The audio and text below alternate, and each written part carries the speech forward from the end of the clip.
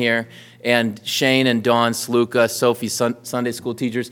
And so for all the rest of you, Janie, Carolyn, whoever else, Jerry and Sue, if you have been teaching children at Christ Community Church, everyone, Holly, Emily, Kevin and Alyssa, everyone who's teaching and leading in that, you have a part of this too. This is what we're doing, right? Let us not miss this. And so I say thank you as a father of someone who was baptized today. I rejoice in our children's teachers here at Christ Community Church. Thankful. I already did this privately, but since Zach did it publicly, I guess I gotta give my dad a shout out for Father's Day. Yeah, he's the best. I want to be like him in every way. He was so good that I don't need a second dad, but apparently the Lord saw fit to give me one for the last 10 years. And Pastor Kevin, he has been like a father to me, even when I don't want him to, And anyone who's been on the other end of those like McGuire Man conversations, every day for the last 10 years, y'all. No, so thankful. Happy Father's Day. And to all of you guys, man, Andy's not here, I know, but Pete and Zach is the best, right? I mean, all the fathers of Christ Community Church, happy Father's Day. And to me as well. 6 of my closest friends call me Dad, so like Father's Day. All right, we will continue now, though, not for a Father's Day sermon, but on our series on the church, and this morning on the sacraments. We are witnessing both sacraments this morning. Of course, we witness the Eucharist every Sunday, but as we baptize this morning, so let's look at 1 Corinthians chapter 12, verses 12 and 13. 1 Corinthians 12 and 13, the Holy Spirit says this, "For just as the body is one and has many members, so all the members of the body, though many, are one body. So it is with Christ. For in one Spirit we were all baptized into one body, Jews or Greeks, slaves or free, and all were made to drink of one Spirit." This is the word of the Lord. Let's pray. Holy Father, we ask now that you would sanctify us in the truth, and we confess that your word is the truth. We pray in the name of your Son, the crucified and risen Lord Jesus, and by the power of the Holy Spirit. Amen. Well, I certainly would not have guessed, maybe 2 or 3 months ago, that I would be using 2 Les Mis illustrations in so many months, but here we are. And so, I'm not going to rehearse it all. If you're unfamiliar with Les Mis, Google it, or better yet, go back to our church website or Facebook and listen to our Law and Gospel sermons. Those will be good for you. And because in one of those sermons, I kind of walked through the plot there as an explanation for an illustration. But one of the most important scenes, and one of my favorite scenes in Les Mis, happens right at the beginning, when Jean Valjean is released from prison and he has nowhere to go because of his criminal record. And Jean Valjean stumbles upon a church which initiates a musical number entitled "The Bishop."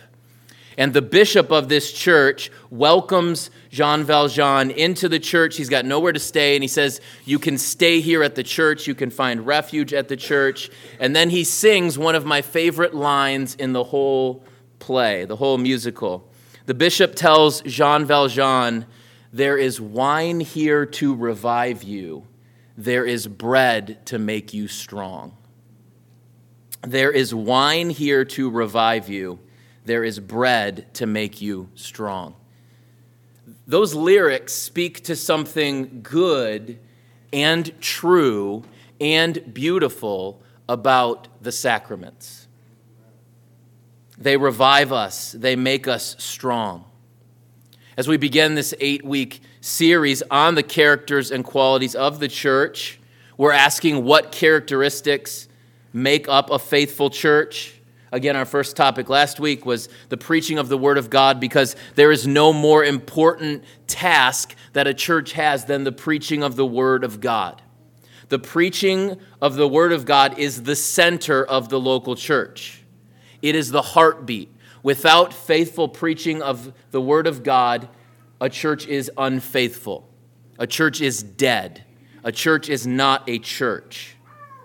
The pulpit is the heartbeat of the church, and everything else then flows from the pulpit. This morning, we now move to the second most important element of the local church, the sacraments. In fact, this past week, Pastor Kevin and I were texting with Pastor Brett, and Pastor Kevin pulled a statement from the Belgic Confession that says the three marks of a local church, of a true local church, are the preaching of the word, the administration of the sacraments, and the practice of church discipline. Those are three of our topics for this series. Though those are not exhaustive, there are more. I guess we could debate whether there are less, but there are certainly more marks of faithfulness. And we, this week, look at the sacraments, baptism and the Lord's Supper. The sacraments are where the mystery of the gospel becomes tangible. It's where the theoretical becomes real. In baptism and the Lord's Supper, all of the history, theology, and mystery of the gospel of Jesus Christ become real to us. The sacraments are where the past and the future of the kingdom of Christ both break into our present moment. So this morning we will consider three reasons why the sacraments are essential for the church. Obviously, these aren't the only three reasons, but because time is always of the essence, we will just look at three this morning. Why the sacraments are essential for the local church. Why every faithful local church for the last 2,000 years has practiced the sacraments. First reason, the sacraments are essential because Christ commanded us to keep them. This one's pretty simple. Jesus commanded us to keep them. We read before the administration of the baptisms from Jesus' last recorded words in the Gospel of Matthew, the Great Commission, where Jesus commands his disciples to baptize these new disciples in the name of the Father and the Son and the Holy Spirit. Matthew 28:18-20. Jesus explicitly commands his church to practice the sacrament of baptism as the church disciples and teaches all the nations. Of course, the most recognizable instructions in Scripture about the Eucharist are found in 1 Corinthians chapter 11.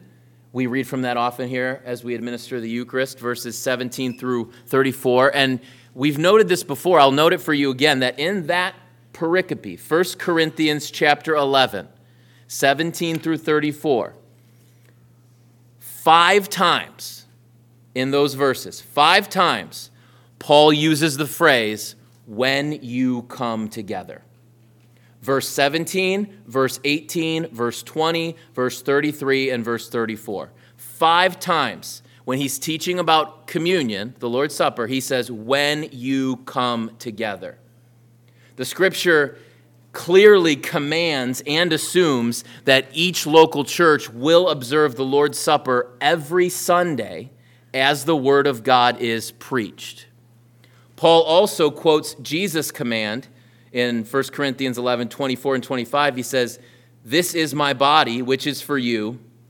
Do this in remembrance of me. In the same way also, he took the cup after supper, saying, this cup is the new covenant in my blood. Do this as often as you drink it in remembrance of me. The command, do this, is the Greek word poiete. It's a second person, plural, present active imperative. How exciting, right? What does that mean? Let's break that down a little bit. First of all, it's a verb. You remember the commercials? Verb, it's what you do, right? A verb is something you do, something we do. So it's a verb. Do this. Take communion. Do this. Second, it's an active verb. It's not a passive verb. It's not something that is done to us. It is something we must actively do. Take communion every week. Third, it's an imperative. That means it's a command. Jesus isn't describing what some people might do. Some churches might take communion every week. This is a command. It's an imperative. He's not offering a suggestion. He's saying you must do this. Fourth, it's a present tense verb. It's not something that people did in the past. It's not a future verb, meaning something people might do in the future. No, it's a present tense verb. For all time, the command is to presently do this every time you come together as a church. Finally, it's a second person plural verb. It's not a second person singular you, like you as an individual, like you, Alex, take communion. No, it's a second person plural, like y'all, you all. My grandpa would say, "Yous guys." You all take communion. Christ Community Church, you all do this whenever you come together. Jesus explicitly commands the church to practice the sacraments. Now, if that was the only reason, if the sermon was done now, that would be enough. We don't need any other reasons besides Jesus told us to. But I am going to give you two more reasons. The first, because Christ explicitly commands us to. Second, the sacraments are essential for the local church because the sacraments uniquely embody and preach the gospel. The sacraments uniquely embody and preach the gospel. The Westminster Confession of Faith, Pastor Zach read from it earlier. The article on the sacraments says that they are signs and seals of the covenant of grace. That's what the sacraments are. And so, again, Article 4 of the Westminster says there are only two biblical sacraments. The Roman Catholic Church wrongly thinks there's 7, or whatever number they think. Jesus gave us 2, baptism and the Eucharist. Those sacraments were given by Christ. They are the only 2 signs and seals of the new covenant given by Jesus to the church to be signs and seals of the new covenant. Augustine, who is most influential of all the patristics, defines the sacraments as an outward and visible sign of an invisible yet genuine grace. The sacraments uniquely embody and preach the gospel of the Lord Jesus Christ. They do so in a way that nothing else does. Well, what is the gospel? The gospel is the good news that even though God is our holy creator, and even though we, his creatures, have sinned against him when Adam fell, the good news of the gospel that we find in Genesis 3:15 is that the eternal second person of the Holy Trinity, the Son of God, was conceived by the Holy Spirit and born of the Virgin Mary, that the Word became flesh and dwelt among us. His name is Jesus of Nazareth, and he lived a truly human life without sin, Hebrews 4:15. Jesus never sinned in thought, word, or deed. Jesus never sinned by what he did or by what he left undone. Jesus always loved the Lord his God with all of his heart, soul, mind, and strength. Jesus always loved his neighbor as himself. Jesus never broke the law. He never broke one of the 10 commandments. Jesus never sinned. And then Jesus offered that righteous, law-abiding life to his Father on the cross when he died, bearing the wrath of God against sin for the sins of his people. And Jesus was buried, just like those 4 were buried in baptism. Jesus was buried in the tomb, and on the 3rd day, God rose Jesus from the dead. That's the good news. And the good news is if you will repent of your sins and trust in Jesus alone, you will be saved. To repent means to confess that you are a sinner. It means what Pastor Mike read from 1 John 1:8. If we say we have no sin, we deceive ourselves and the truth is not in us. To confess, to repent, means to say, there is sin in me. I am not deceived. I am a sinner. And then to turn from that sin. Because when you're doing so, after the Holy Spirit changes your heart and you repent, the other side of the coin is that you believe. And it is through your belief that you receive the forgiveness of sins and the hope of eternal life resurrected in the new world. When Jesus returns to raise the dead and judge the world and make all things new. Repentance is one side of that coin. Faith is the other. Faith means that you have knowledge of who Jesus is and what Jesus did. That you assent to that knowledge, that you believe it's true, it's real, and that you trust in that alone. You trust in Jesus alone, his life, death, and resurrection. That means that when you stand before God on the last day, your only answer to God about how to deal with your sin, your only answer is that Jesus did it for you. God says, you want to live with me forever. What are we going to do about your sin? Jesus said, it is finished. And I trust Jesus. That's what that means.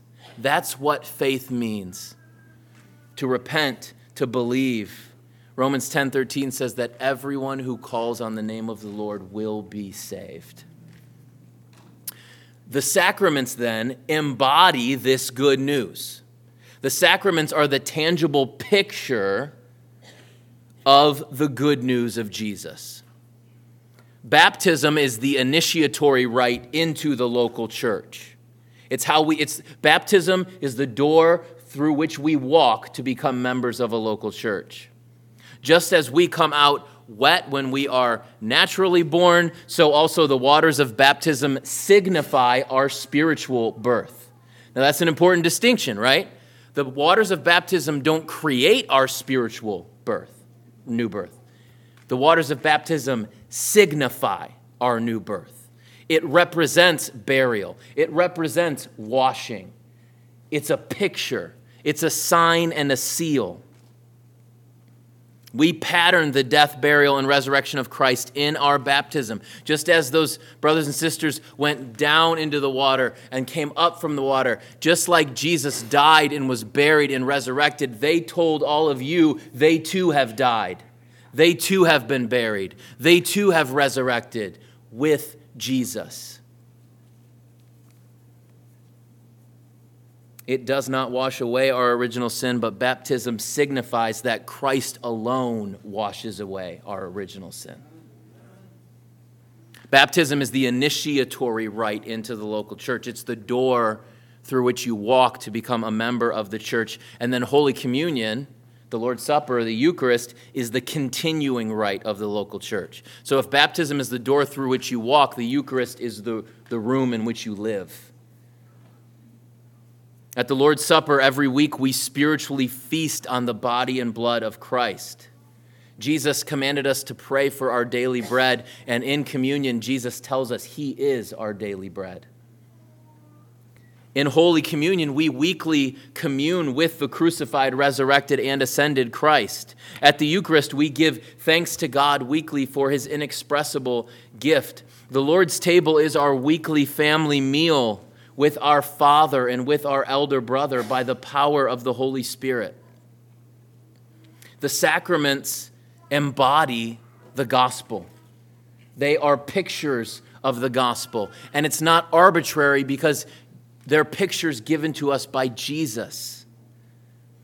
Again, in Matthew 28, Jesus commands us to baptize. Pastor Kevin alluded to this last week or the week before, whenever.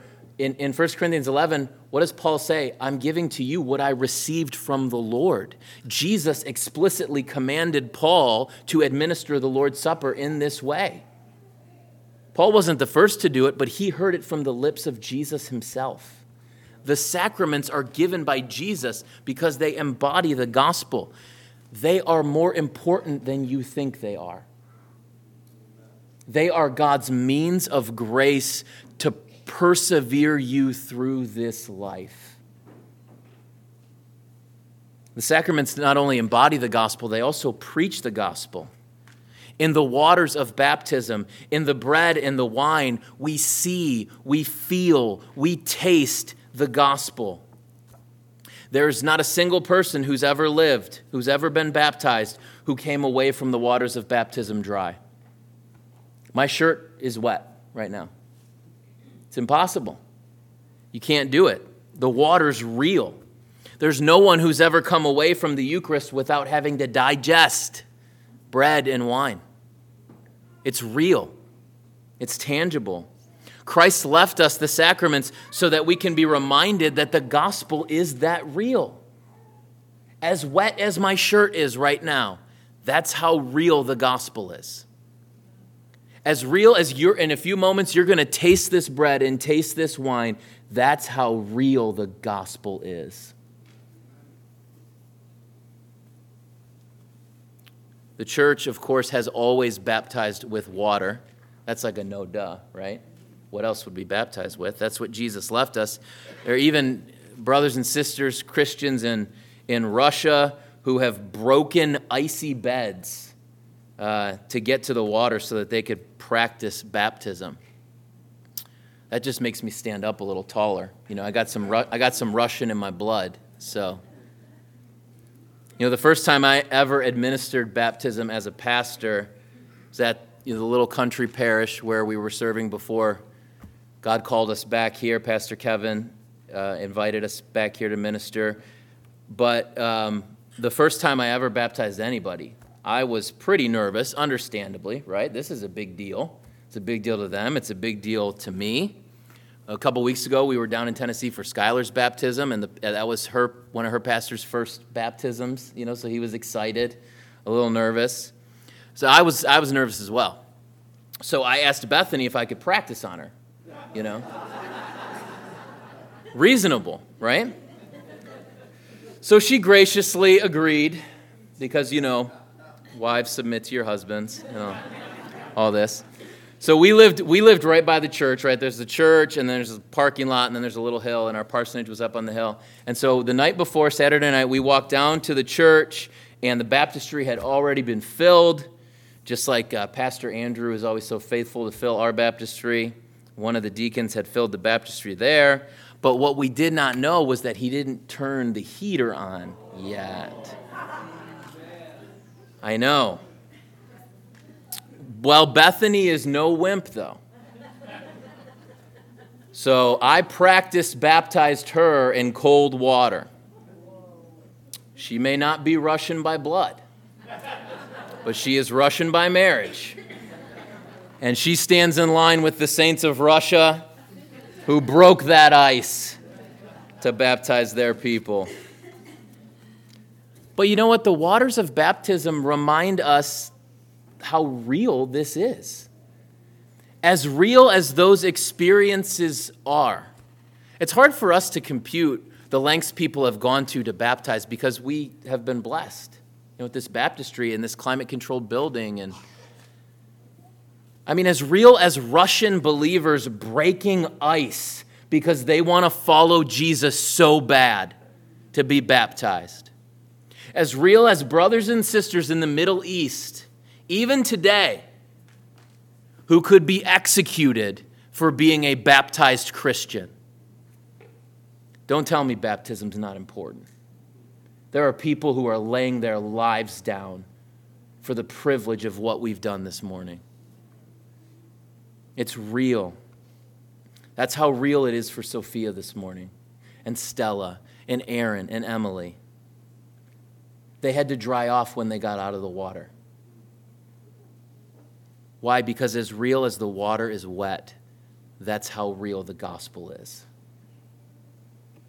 Likewise, for the Lord's Supper, bread and wine have always been used by the church to teach us of the body of Christ broken for us and the blood of Christ shed for us.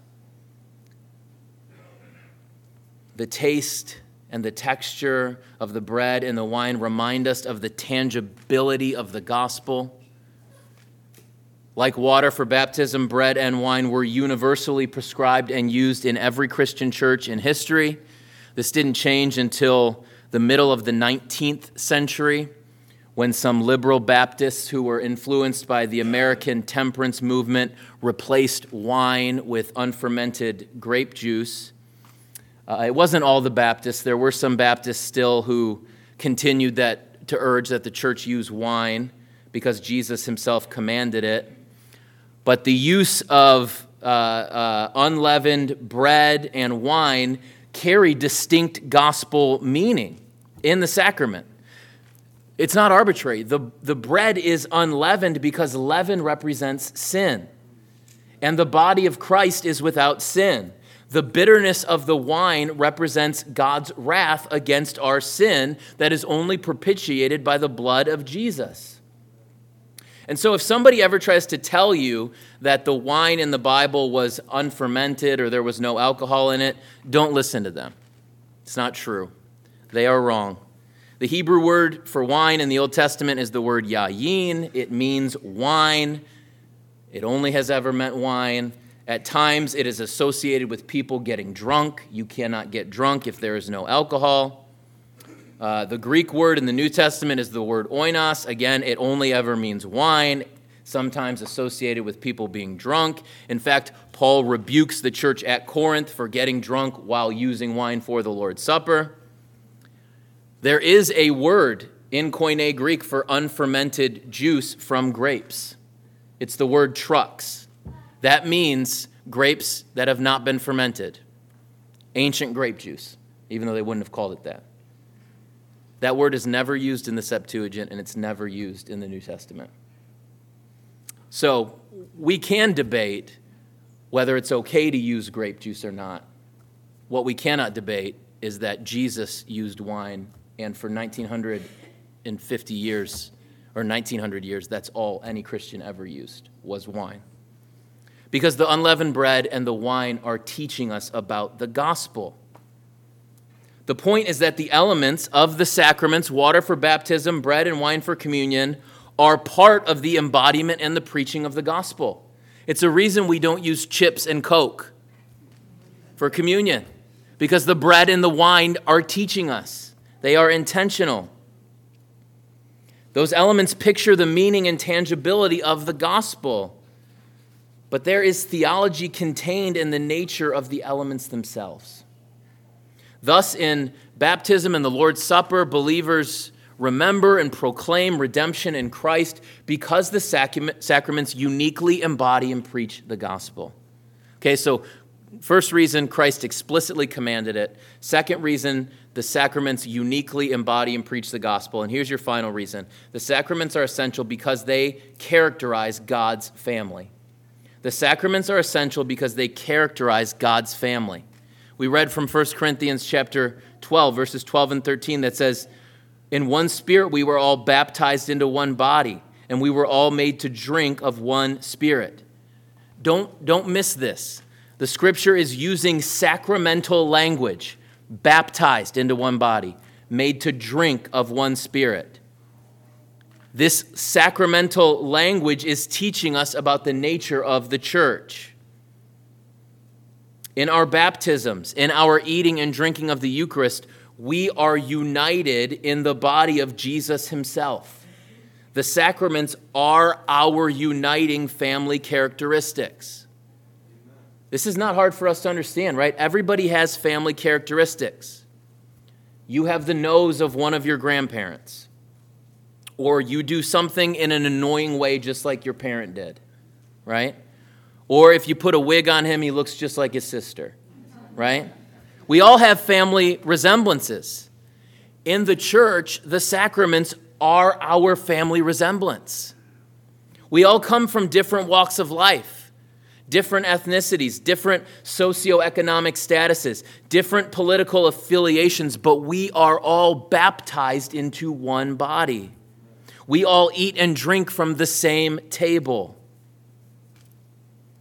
Just as we're all born of our mother into this world, so we all come through the waters of baptism into the body of Christ. So also the name the Lord's Supper evokes a family dynamic, doesn't it? The Lord's Supper, it's supper. God is our Father and we are his family. We are the bride of Christ, and we weekly have supper with each other and with our triune God, Father, Son, and Holy Spirit. Apparently, there's a Russian theme for today as well, because there's a 15th century painting by a Russian artist named Andrei Rublev. The painting is called Tritsa. That's the Russian word for Trinity, the Trinity. And in the piece, Trinity, what you see as you're looking at it is you see three men sitting at a table.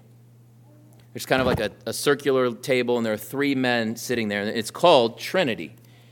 So when you look at it and then you consider the perspective of the person who's looking, the viewer, you, what you see is that there are 4 people sitting at a table, right? There are these 3 men and they're you. You're sitting at the table, you're looking at them. And Rublev's point is that when God saves us, we're invited into the fellowship of the Father, the Son, and the Holy Spirit. Salvation is bringing us to the table with the Father, Son, and Holy Spirit. Church, we enact this or reenact this every single week at the Lord's Supper. We dine with each other and we dine with our God. The Lord's Supper is also called Holy Communion. Paul writes in 1 Corinthians 10:16, the cup of blessing that we bless, is it not participation in the blood of Christ? The bread that we break, is it not a participation in the body of Christ? That word participation, you'll be familiar, it's the Greek word koinonia. But in the Vulgate, in the Latin translation of the Bible, it's the word communicatio. It's where we get the term communion for. Communion is the word koinonia, fellowship. Because when we come to the communion table, we are having fellowship with God, with Jesus. It's also called the Eucharist. The word Eucharist, it's a transliteration of the Greek word Eucharistia. It means to express gratitude for benefits or blessings, to give thanks. So the word Eucharist means thank you. Jesus, thank you. It comes from the Synoptic Gospels when Christ gives thanks after he breaks the bread and after he raises the wine. And so the Eucharist reminds us that the supper is not always or merely a somber sacrament. The supper is a table of joy and thanksgiving. And low churches have a history of making the Eucharist feel more like a funeral luncheon than a wedding banquet. When we do so, we neglect much of why Jesus left it for us. The Eucharist is to be a weekly catalyst of joy and thanksgiving for God's people. The sacraments are our family resemblance. We come into the family of the local church through the waters of baptism. We then feast together every week at this holy meal, and that's why the sacraments are for the church. Baptism and communion are not for individuals. They're not for a small group of friends as they gather. They're not for parachurch ministries like camps or college gatherings. The sacraments are for the gathered church. The sacraments are the family characteristics of God's people. Because the sacraments are where the history and theology and the mystery of the gospel become real to the church. Baptism and the Eucharist is the place where the past and the future of the gospel break into the present. The sacraments are essential to Christ Community Church because they are our distinguishing marks. They are our family traditions that set us apart from the world. They bring us into God's family and they sustain us in God's family. The sacraments are the only tangible expressions of the gospel that Jesus left us. And when accompanied by the preaching of the word, the sacraments embody the gospel of Jesus Christ. Even now, as we prepare to take the Eucharist together, it is our weekly way to remember and respond to the word together. Communion is the weekly invitation. We respond to the word through our obedience to take Holy Communion every week. We remember his body broken for us, his blood shed for us. As the late Anglican priest Thomas Mackenzie said, as we walk up to the Lord's table, with each step we respond and we remember. As you walk to the table in a moment, with each step you will respond and you will remember. And we will do so forever, church, because when Christ returns, he will preside over the eternal Eucharist. The marriage supper of the Lamb, we will remember and respond to the gospel forever. The Lord's Supper is our weekly rehearsal dinner for the eternal marriage supper of the Lamb. Every week when we take the communion, it is Jesus' weekly declaration that when he returns, he's throwing an eternal party and all the drinks are on him. And so as we come to the Holy Eucharist this morning, church, remember There is wine here to revive you, and there is bread to make you strong. Let's pray. Our Father in heaven, we ask now that you would keep your promise and that your word would not return void. Father, we know that the gospel is never static. It is either softening hearts or it is hardening hearts. We trust that that has been true this morning. But Father, we ask that in spite of our sin, for anyone and everyone with us this morning who is not trusting in Jesus, that you will soften their heart to believe the gospel. Father, that you would save them, that you would open their eyes to see who Jesus is and what Jesus did, and that they would repent and believe so that they can be baptized and so that they can come to the Eucharist every week.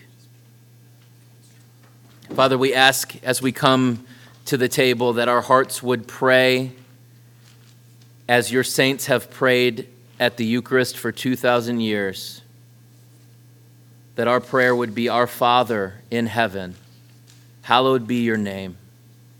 Your kingdom come, your will be done on earth as it is in heaven.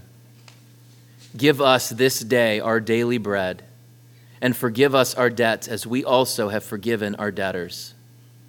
Lead us not into temptation, but deliver us from evil. For yours is the kingdom and the power and the glory forever and ever. Amen.